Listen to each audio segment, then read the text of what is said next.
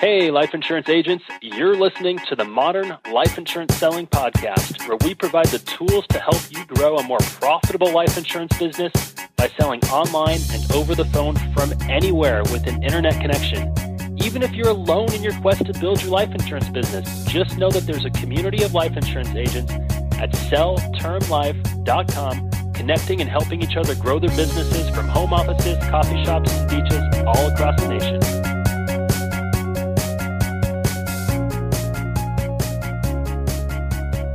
Welcome to episode number 9 of the Modern Life Insurance Selling Podcast. I'm your host, Jeff Root, and today we have an interview lined up with Ryan Pinney, whose agency has generated and worked hundreds of thousands of internet life insurance leads, and he'll be sharing his knowledge of what he's learned and what he thinks the future holds for life insurance agents. We'll mainly be covering the topics of a speech he gave at MDRT recently, including stuff like why pricing, underwriting, products, and service don't matter, and what actually does matter.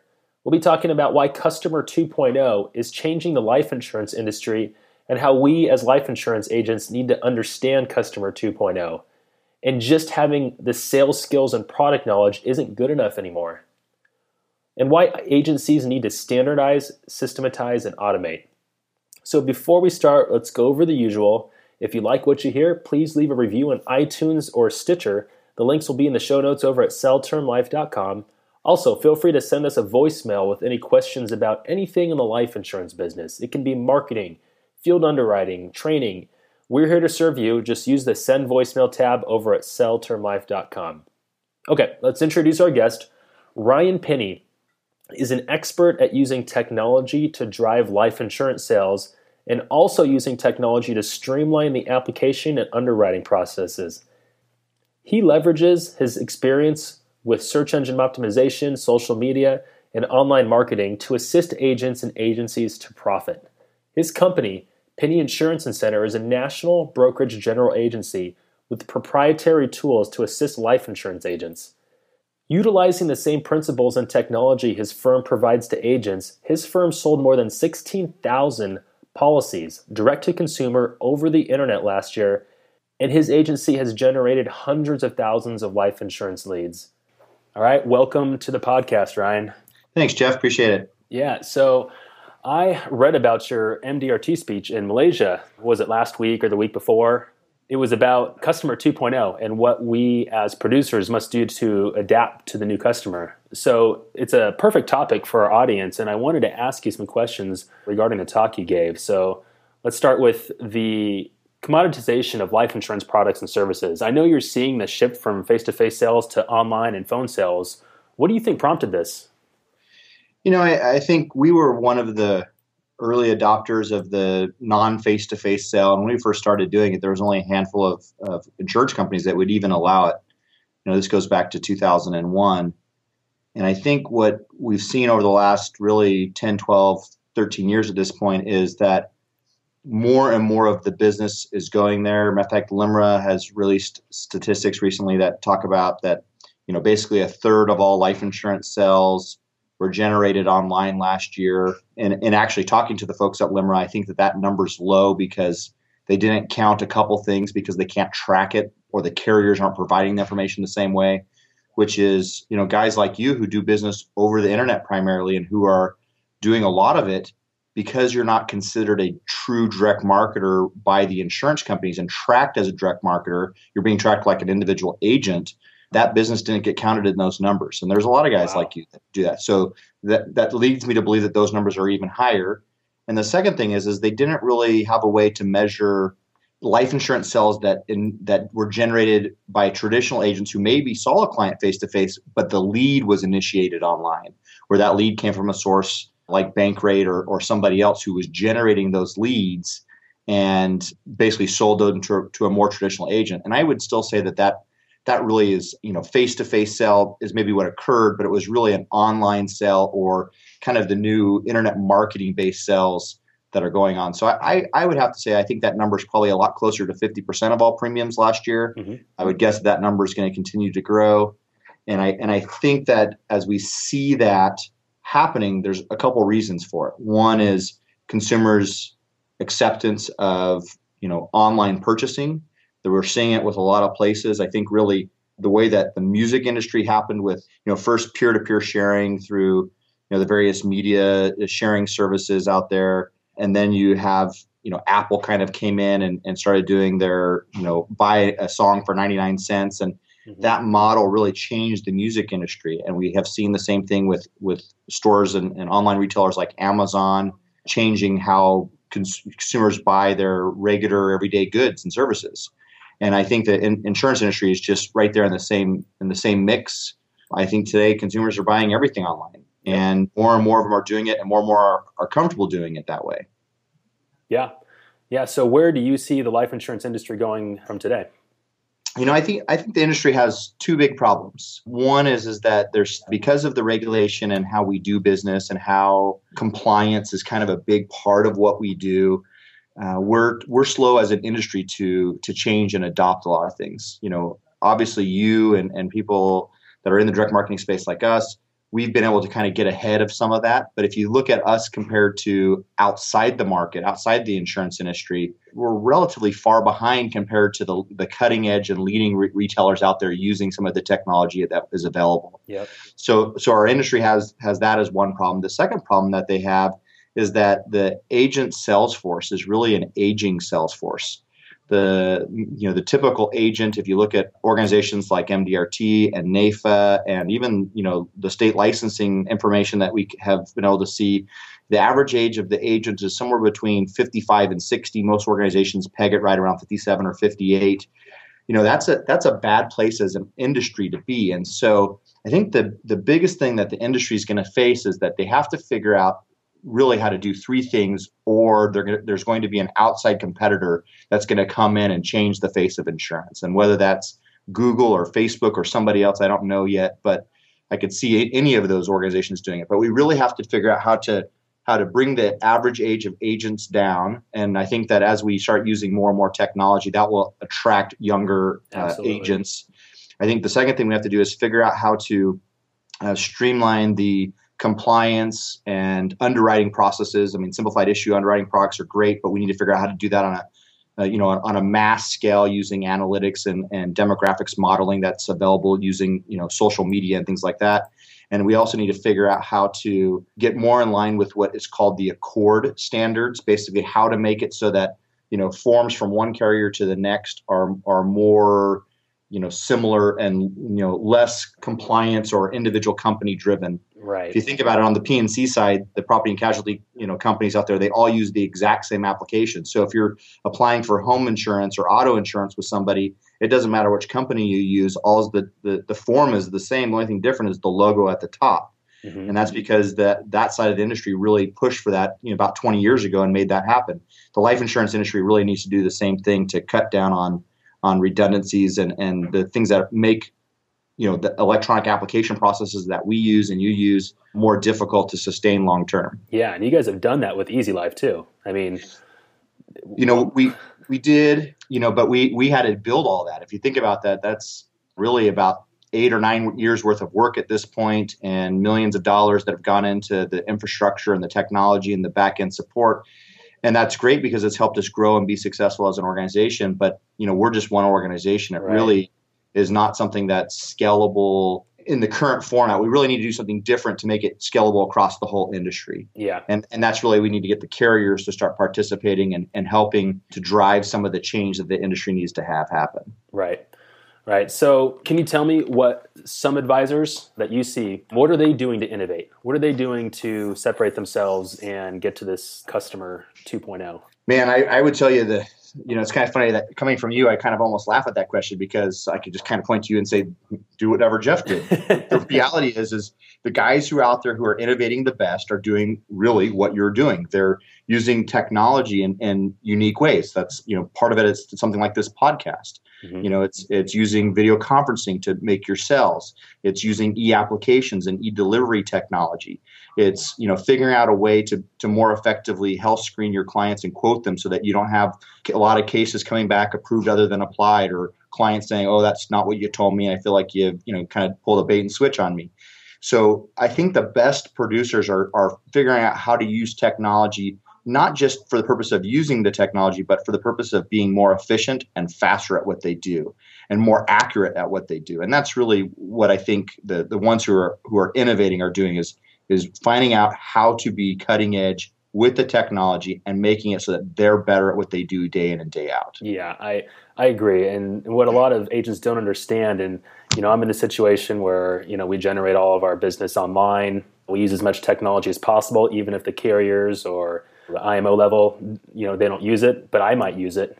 And it's kind of piecing all that together behind the scenes. It takes kind of a lot of time to set up your automation, your processes and everything. But once you get that and it clicks, business is easy. And I think that's, I agree with you. That's where advisors, what they can be doing to innovate. So to go back to your talk at MDRT, and this kind of stood out to me. You were saying that pricing and underwriting and products and service don't really matter.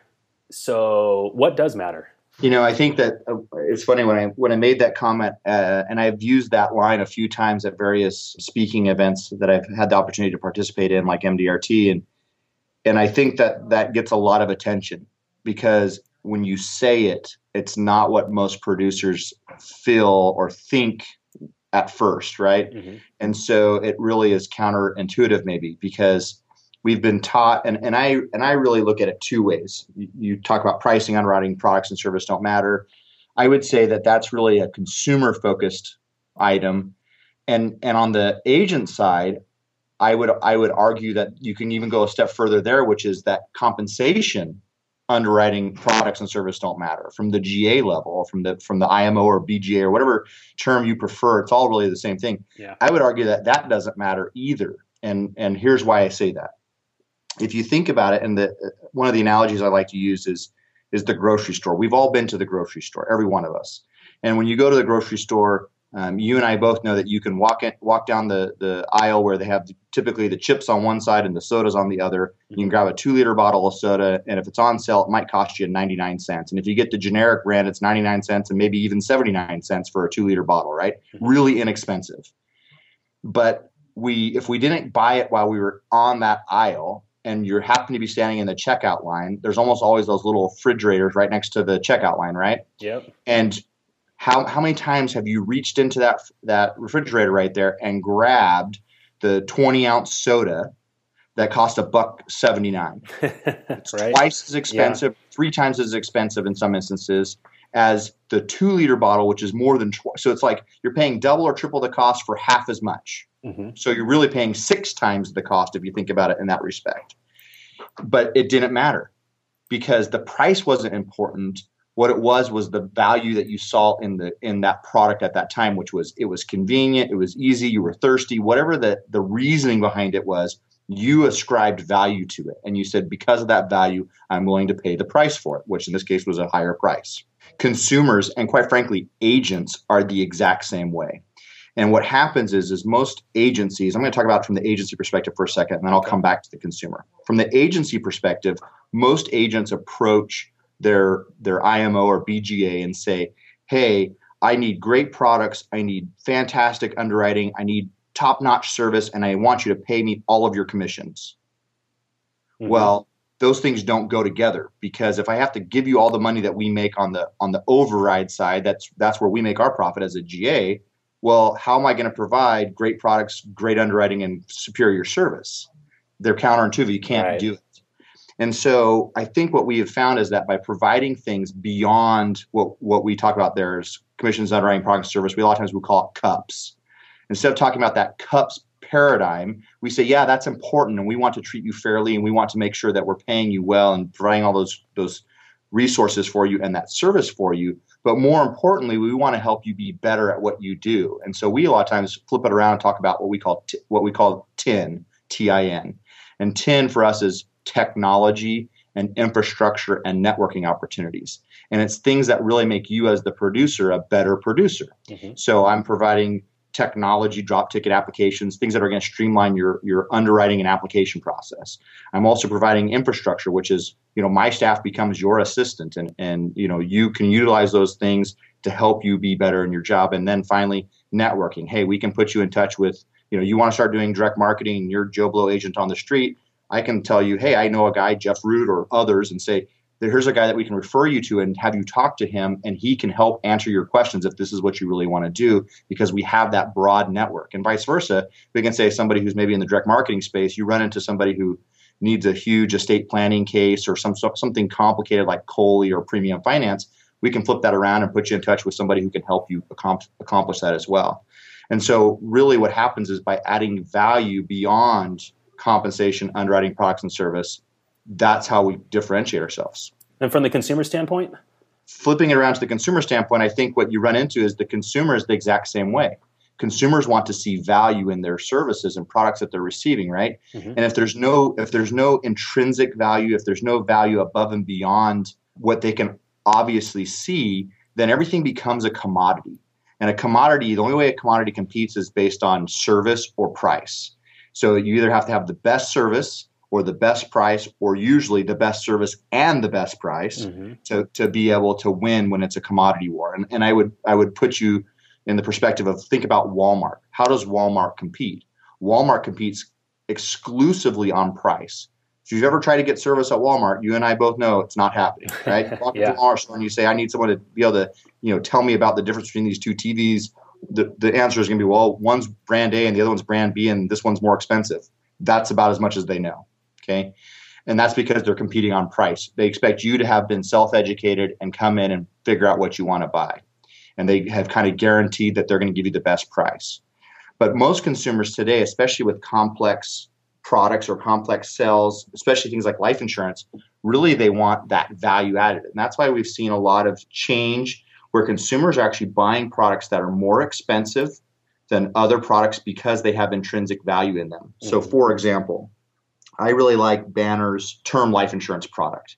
There's other carriers that are sometimes less expensive than Banner, but Banner's very competitive typically.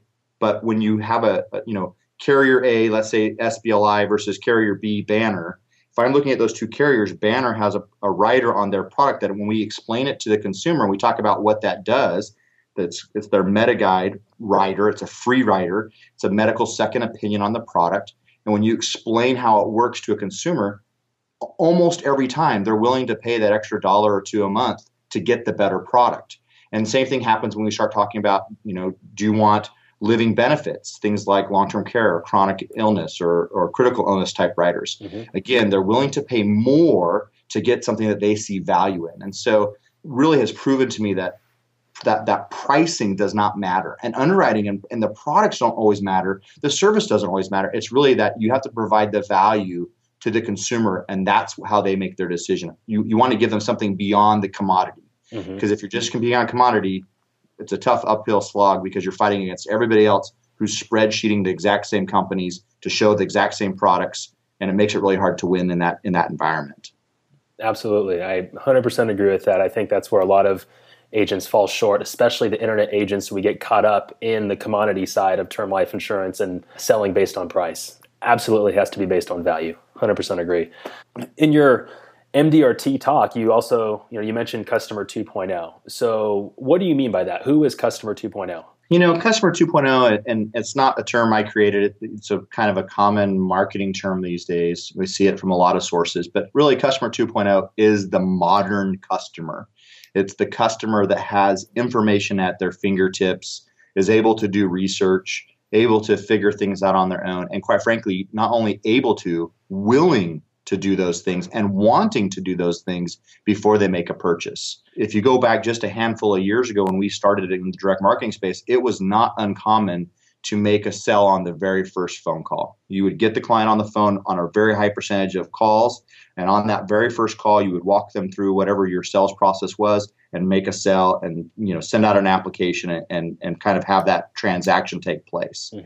Today, what we're seeing is it's more and more common that the customer, when you start talking to them, as you go through this process, you realize that they've done their research because they start asking you about other companies, other brands, other provisions, different types of products, because they have at least done some basic education. And what that means is that they're using the internet to figure things out. And then they still are saying, hey, thanks for telling me all this information, Jeff, but I want to go do a little more research. I'll come back to you if it's what I really want. And so what that means is that customer 2.0 needs to be interacted with on a really different basis. Because they have all this information at their fingertips, you need to provide them the information that they're missing. You need to give them the ability to self-educate, preferably on your own website or through your own content if available. And you need to be able to lead nurture them from the time that you originate that lead or the time that lead first is purchased. You need to be able to take them from that initial contact with them, and you need to be willing to educate and nurture them for not just 10 days or 2 weeks or 30 days or 90 days, which is kind of where we used to be. Now what we're seeing is that the research is indicating that these consumers will come back and buy at very high percentage. Forrester Research did a study that concluded last year that they said like 83 or 84% of all these leads will actually buy the exact product or service that they're looking at today from somebody, whether it's you or your competitor, within the next 24 months.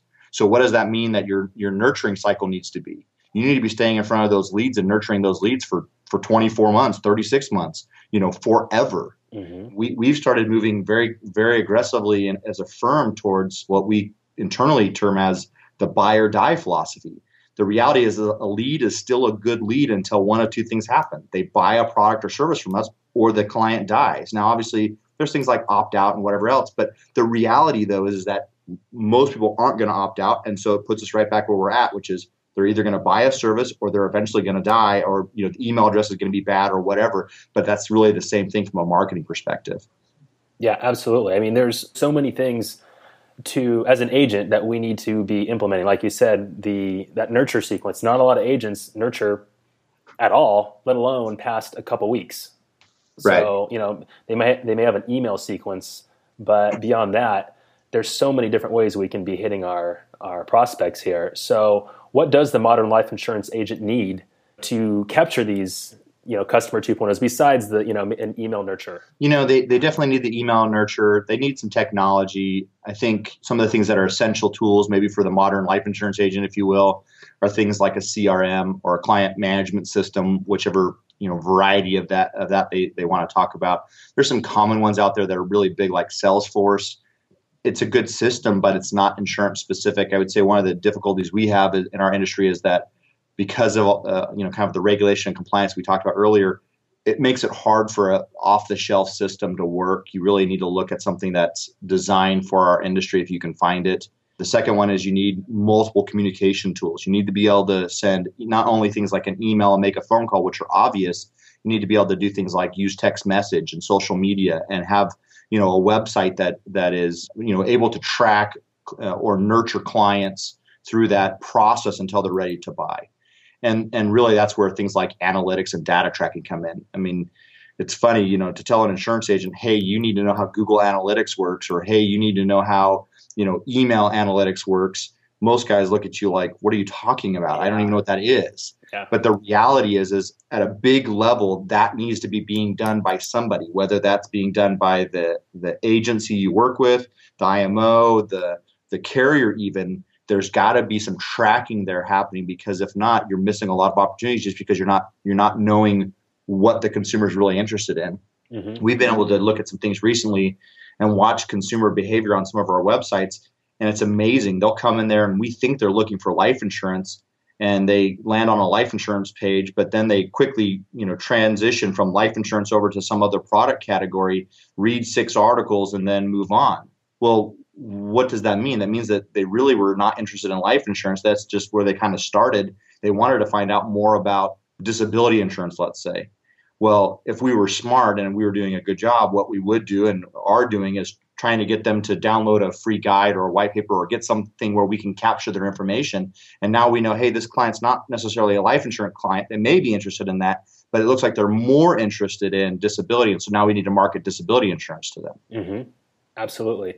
In your MDRT talk too, you said, something about the new sales funnel with cross-selling and just different types of prospects. So tell our listeners what you mean by the new sales funnel. So, this kind of came as an epiphany to me. I was actually at a conference a couple of years ago and was listening to somebody talk about how to maximize the sales funnel. And I think we all hear that in our own minds. We go, oh yeah, that makes perfect sense. I know what that means. Mm-hmm. And, individually we talk about, hey, I've got all these great things in my pipeline or in my sales funnel. I've got all these great leads or great prospects that I'm dealing with right now.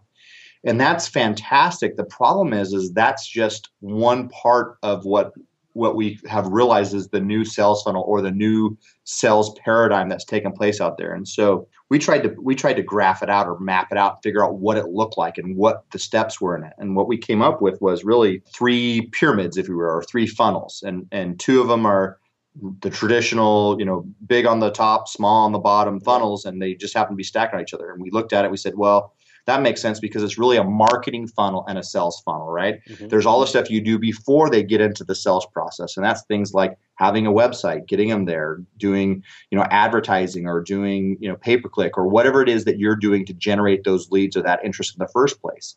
And it's kind of nurturing through that process until they fill out that lead capture form and say, yes, I'm interested in buying a specific product or service. Mm-hmm. Now they're in the sales funnel. Well, most sales guys, we start with, I got a lead, now let's move through it. But we totally neglect that top marketing funnel. And that's why a lot of guys are kind of starving in our industry. If you think about it, it's like, man, I'm a great sales guy, but I don't have enough leads. I need to buy more leads. I need more leads. Well, it means that they're bad marketers. Yep. And so what they need to figure out is they need to figure out that, hey, if you're a good salesperson, that's fantastic. But you also need to be successful. You need to be a good marketer, or at least partner with somebody who's a good marketer that can generate the leads. Now, on the flip side, what we have found is that the most effective sales and the best sources of clients and leads are really on the bottom, which is an inverted funnel. So it's a pyramid where it goes small to big. Mm-hmm. And what I mean by that is that, after a person makes that purchase, a lot of us, we refer to them as clients. Now, this is my client. And yes, that's probably accurate, but I think that it needs to be broken down a little bit differently, which is we really look at it as that person in that bottom funnel, they're your customers as a whole, or your buyers, if you will. And as buyers, there's really 3 categories of them. And this is, I think, what you were talking about, how we break them down. Right. We break down, people into kind of 3 groups. So there's the suspects. That's the people on the top funnel, which is that marketing funnel. People we're marketing to and trying to move down into the next section, which is the sales funnel. Now they become prospects. Most people would refer to that as a lead. So here's this prospect that we're trying to now convert from being a lead into a sell. And once they've purchased something, we call them buyers. Again, that's just someone that's purchased something from us. But what we have really started to focus on, where we've seen the biggest impact, is in that last funnel, is the buyers. And the buyers we've broken down really into 3 categories. There's customers, those defined as a one-time purchaser. They've only purchased one product or service from me. That's all they've interacted with me so far. The second group is clients, those that have made 2 or more purchases from us. And we really make a big distinction there, because if they're willing to purchase a second time, that means that we have a really good opportunity to not only sell them a second time, but a third and a fourth and a fifth. It continues on. Absolutely. If they're willing to buy that second time, it means that they trust us. And then the third one is advocates. And what we look at those are basically ones that are actively making referrals to us or have made referrals to us in the past. And that's important because, again, it shows that level of trust in that buyer and that person who is now a customer of ours, that they trust us enough to refer other prospects or suspects to us, right? Yep. We generate, over the last decade, we've generated hundreds of thousands of leads. And as we've looked at the analytics and the metrics around all of these leads and all these purchases and all these enforced policies that we have and all the policy holders that we have, what we've found is that we have a whole bunch of customers. We've got a lot smaller number of clients, and we've got a very, very small number of advocates, those who are making those referrals. But if you look at which ones are the most valuable from a dollars and cents standpoint, the cost of the lead versus the total lifetime revenue of the client, hands down, advocates and clients are the best type of buyer that we have in our database. So they're the ones that we really should be spending the most time focused on and the most time trying to sell other products and services to. We don't want to neglect the customers, those one-time buyers. We want them to become clients, multiple-time buyers as well. But that's a different marketing campaign to them. Then we market things to on kind of a mass scale. Customers, they get a little bit of everything because we don't know what they're always interested in. Mm-hmm. Clients, though, once they've made that second purchase, we can start looking at things like, hey, we understand who you are. We understand where you're at financially or in your life cycle, where you are and what kind of things are important to you. And we can start making more educated recommendations for products and services. Same thing goes for advocates. And advocates, again, they're not just buying multiple times. They're also providing us with new prospects and opportunities to sell products to people. So those by far are the most valuable and really where we've started to focus a lot of our time. So, you talk about, let's just say clients and advocates are your most valuable buyers. That's correct. Right. So after your agency places a life insurance policy, what happens next? How do you make them become clients and advocates rather than just a customer? There's a lot of things that we have tried and that we still try. This is one of those things. This is, I think, maybe the holy grail of insurance, right? Mm-hmm. I think a lot of life insurance guys think the holy grail is going down to your local P&C agency and saying, "Let me talk to all your customers," and that probably is a good one too. But the reality is it's how do you get that one-time buyer, that one-time that customer? How do you get them to move to the next level, that client or advocate stage? Mm-hmm. And we've done a whole bunch of things. One and maybe the most simple one has just been ask. Is there anything else I can help you with? Or have you considered X, Y, or Z? We've even started doing more of an Amazon approach, which I think is what we're seeing is working the best in a web-based environment. Is consumers who purchased life insurance also purchased, and then we show them, disability or health insurance or whatever other products and categories we have. Mm-hmm. And we're seeing that that's helping convert a customer, a one-time purchaser, to a multiple-time purchaser. So that's being effective. The advocates part, how do we get them to refer? That goes back a little bit to, the conversation we had earlier about service. You have to have good service and you have to do good stuff. But I think what happens is you have to set the table early on that one. You have to say, hey, look, if I do a good job, is there any reason you wouldn't be willing to, refer your friends or family to me? Yeah. You're not asking for referrals. You're not even saying you want referrals. What you're saying is, if I do a good job, would you be willing to give me those referrals? And if they say yes, you say, great. What does a good job look like to you? How do I know I've done a good job? That sets the table for you to be able to come back to that consumer later and say, you told me if I did X, Y, and Z and that we got this done for you, you'd be, willing to talk about making referrals to me. I did X, Y, and Z. Where do you want to go from here? And we've seen that work. Some people are better at that than others. Obviously, I think it's a rapport thing. It's hard. A lot of agents, it's funny. I think we want to sell what we know, and we're very afraid in general to ask for things that we're maybe uncomfortable asking for because we're afraid we're going to offend the customer. But I would argue that if we've done a good job and if we're providing good service and we're being the professionals that we're supposed to be, then doing the next step in the planning, which is, hey, let me help you, let me help your family, your friends, whoever you know, and let me help you decide what to do next. That's part of our job. Mm-hmm. And if we position it correctly, I have not found that most consumers are opposed to at least having the conversation. What are essential tools that the modern life insurance agent needs? And you've touched on this before, I know. You mentioned a CRM, right? Is that an essential tool? Absolutely. You have to have that. If you don't have a CRM or if you don't have at least a really organized way to track your clients and your leads and prospects, you're really shooting yourself in the foot.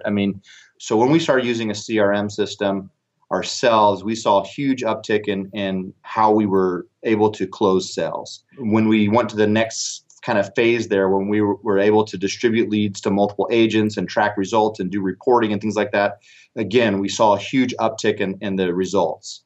And that really comes down to that because we were able to track it and because we were able to put accountability around it and because we were able to have things happen automatically, maybe being the most important component, it really had a big impact on what we're doing. And, I would tell you that automation is huge and there's some things that need to be done before you can automate. But when you get to the automation stage, that's what really will set you apart. When you can make sure that you have, an automatic email going out to that consumer that says, hey, I got your request for life insurance or whatever insurance product it is, and I'm going to be reaching out to you soon. And here's my contact information. And, it sets the stage right out of the gate that they ask for something, that you're responding to them very quickly and that you're going to follow up with them.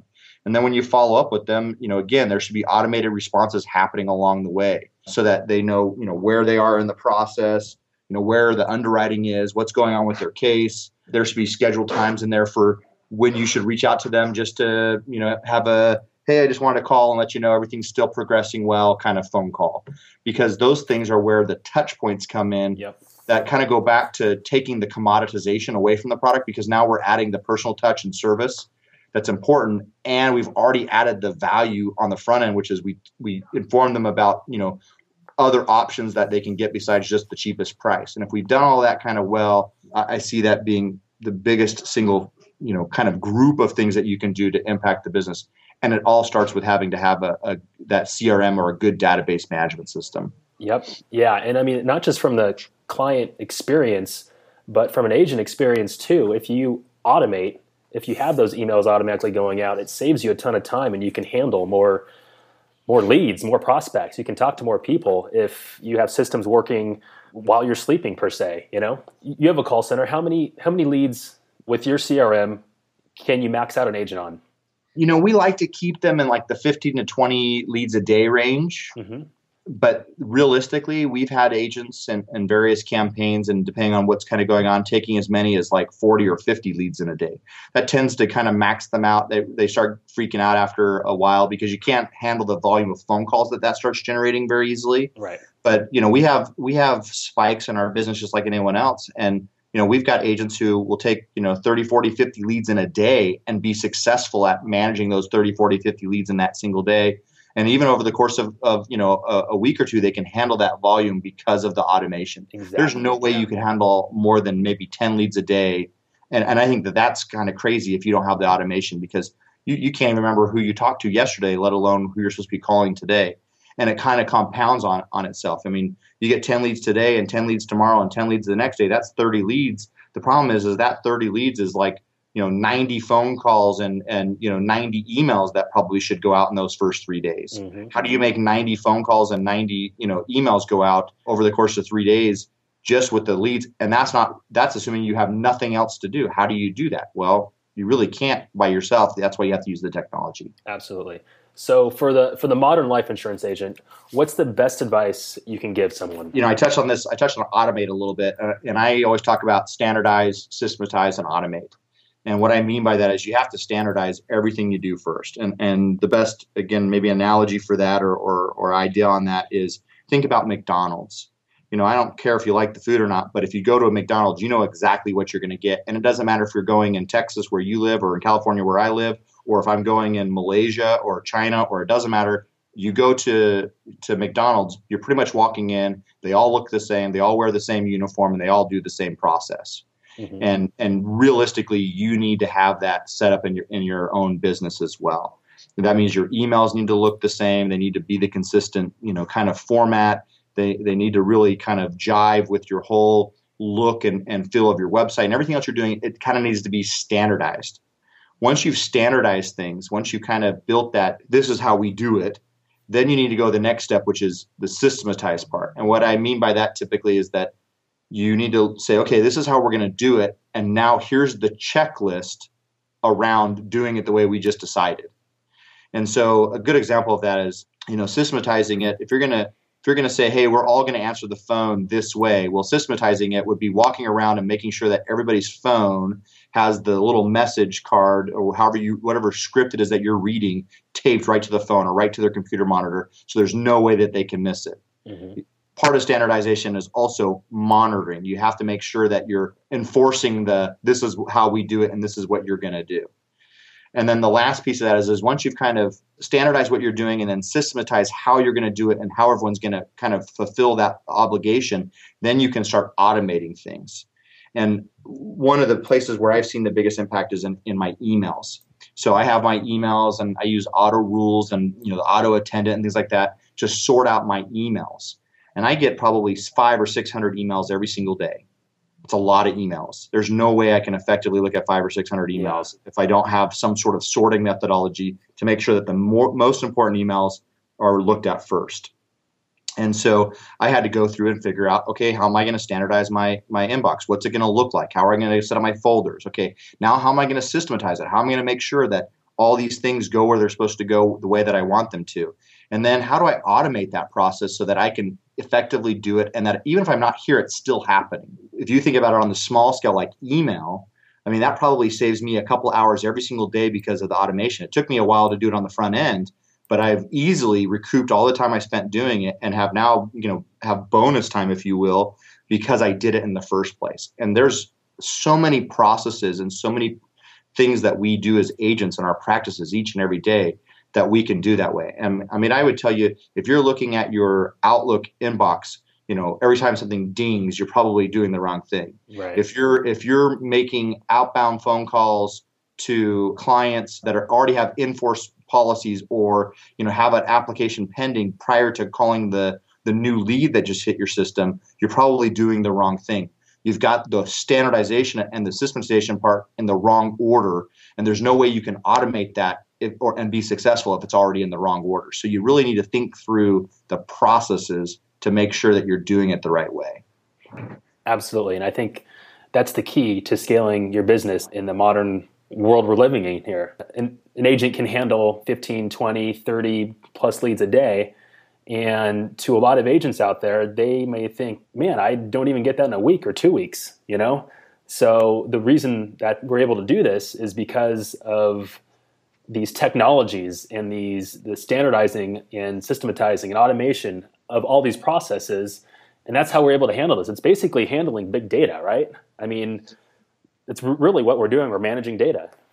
Yeah, you really are. And it's funny you say that about, man, I don't get that many in a week. Well, I would say the reason you don't get that many in a week is because you don't have a process in place to handle the leads you're already getting. Right.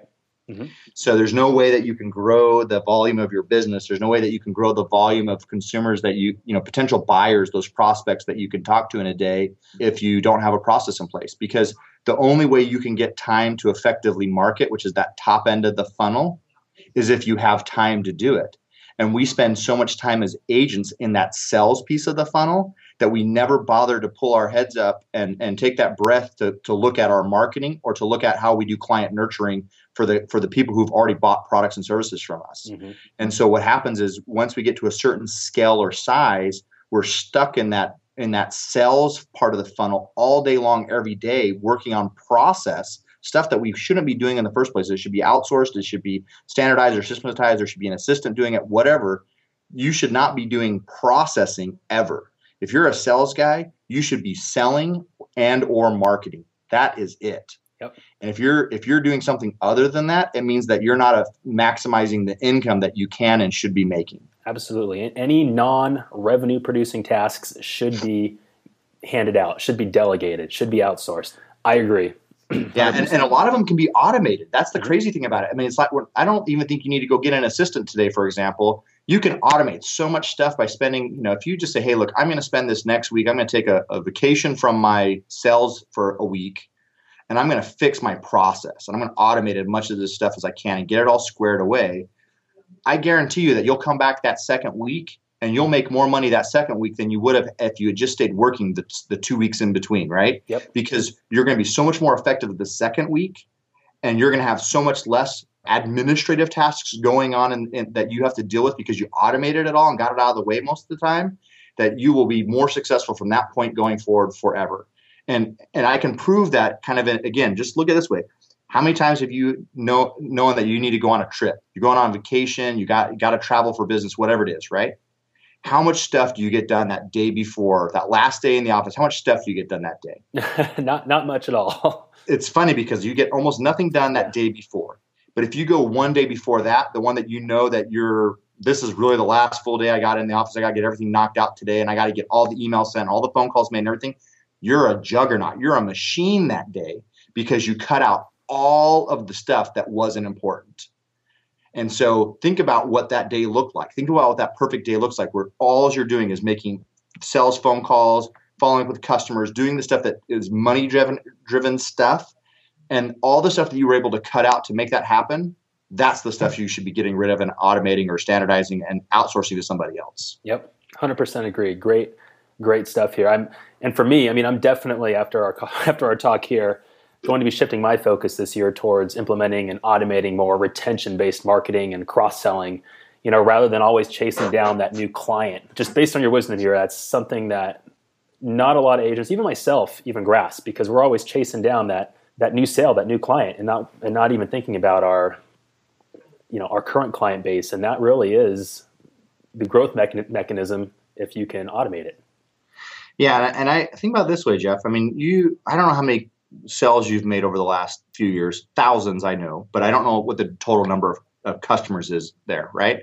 But let's just say it's 5,000 customers. That's just an easy way to think about it. These are 5,000 one-time purchasers. If you could just go get 5% of those people to become clients this year, what does that do to your bottom line? Huge, because the acquisition cost. There's no acquisition cost there. There's no acquisition cost, and there's no data cost. Think about how much time you spend collecting data. Mm-hmm. Where do you live? What's your address? What's your income? All this stuff. It's important. We have to get it. But this is where if you have a CRM and you've already collected the data one time, to move it from one product sale to the next product sale. Hey, you bought a life insurance policy the first time, and now we're talking about disability insurance. 95% of the application information that we've already collected for life insurance transfers right on over. Yep. So that means that the process of even making the sale is faster. And now you've got a sale from a customer who now just became a client. And now as a client, you now know that this person's willing to do business with me on an ongoing basis going forward. And so now you get to say, great, now that we've taken care of this next piece in the planning puzzle, the next piece after this one is, and fill in the blank based on their demographics. If they're younger, maybe it's critical illness. If they're older, maybe it's long-term care.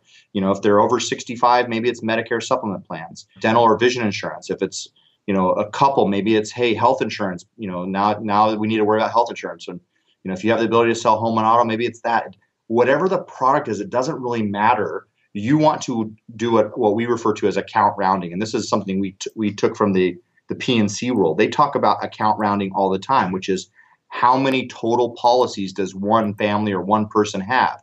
If you think about the average P&C agency, they have home insurance, auto insurance, and if they're doing a good job, they've probably sold liability or an umbrella type policy or life insurance, right? Yeah. That means that each person has 4 products. That's kind of their account rounding table. They go, look, if each household doesn't have 4 products, I haven't maximized that client, right? You need to look at each one of your customers and each one of your clients, those with multiple purchases, and figure out what products can I sell by category, and then which products do these clients actually already have.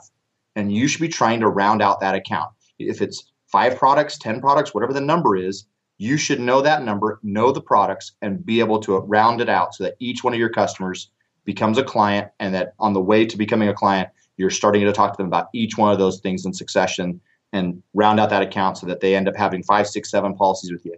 Because the best way to make an advocate is to sell somebody a lot of products and services that make their life better. Because that's the person who's going to say, man, my financial guy, my insurance guy is awesome. Here's what he's done for me. Mm-hmm. And now you get those referrals that you want. And referrals are the best leads because they're free. Absolutely. All right, Ryan, I think that's a lot of great information. I appreciate you sharing your wisdom with us today. And, thanks for joining us on the podcast. Glad I could do it, Jeff. Appreciate it. And now for a peek into our community of life insurance agents over at selltermlife.com, here are some of this week's hot topics. So this week in the community, there's a discussion about lead referral sources and developing referral relationships. So agents talk about their referral sources and how they went about getting them. You could absolutely build an entire life insurance business around just referrals without ever purchasing an internet lead, and do this 100% over the phone. So there's also a topic about defending your website's content. We discuss what you can do when someone plagiarizes your content. We also discuss letters we've received from life insurance companies about removing and changing some of the content we've published. As far as new products go, we discuss a new no medical exam life insurance product that just hit the market that goes up to $1 million in coverage. There's a few catches, but it's a great product, well priced, and decisions are made within 48 hours. And as far as field underwriting goes, we talk about a life insurance company giving non-smoker rates for occasional cigarette users. So even those social smokers out there can qualify for preferred best non-smoker under certain conditions with this company. And as far as the rest of the market goes, this is the only company that's doing this. To join the conversation and discover how you can use modern techniques to sell more life insurance, work more efficiently, and on your own terms, head over to selltermlife.com. We'll see you back next Thursday morning for another value-packed episode of the Modern Life Insurance Selling Podcast.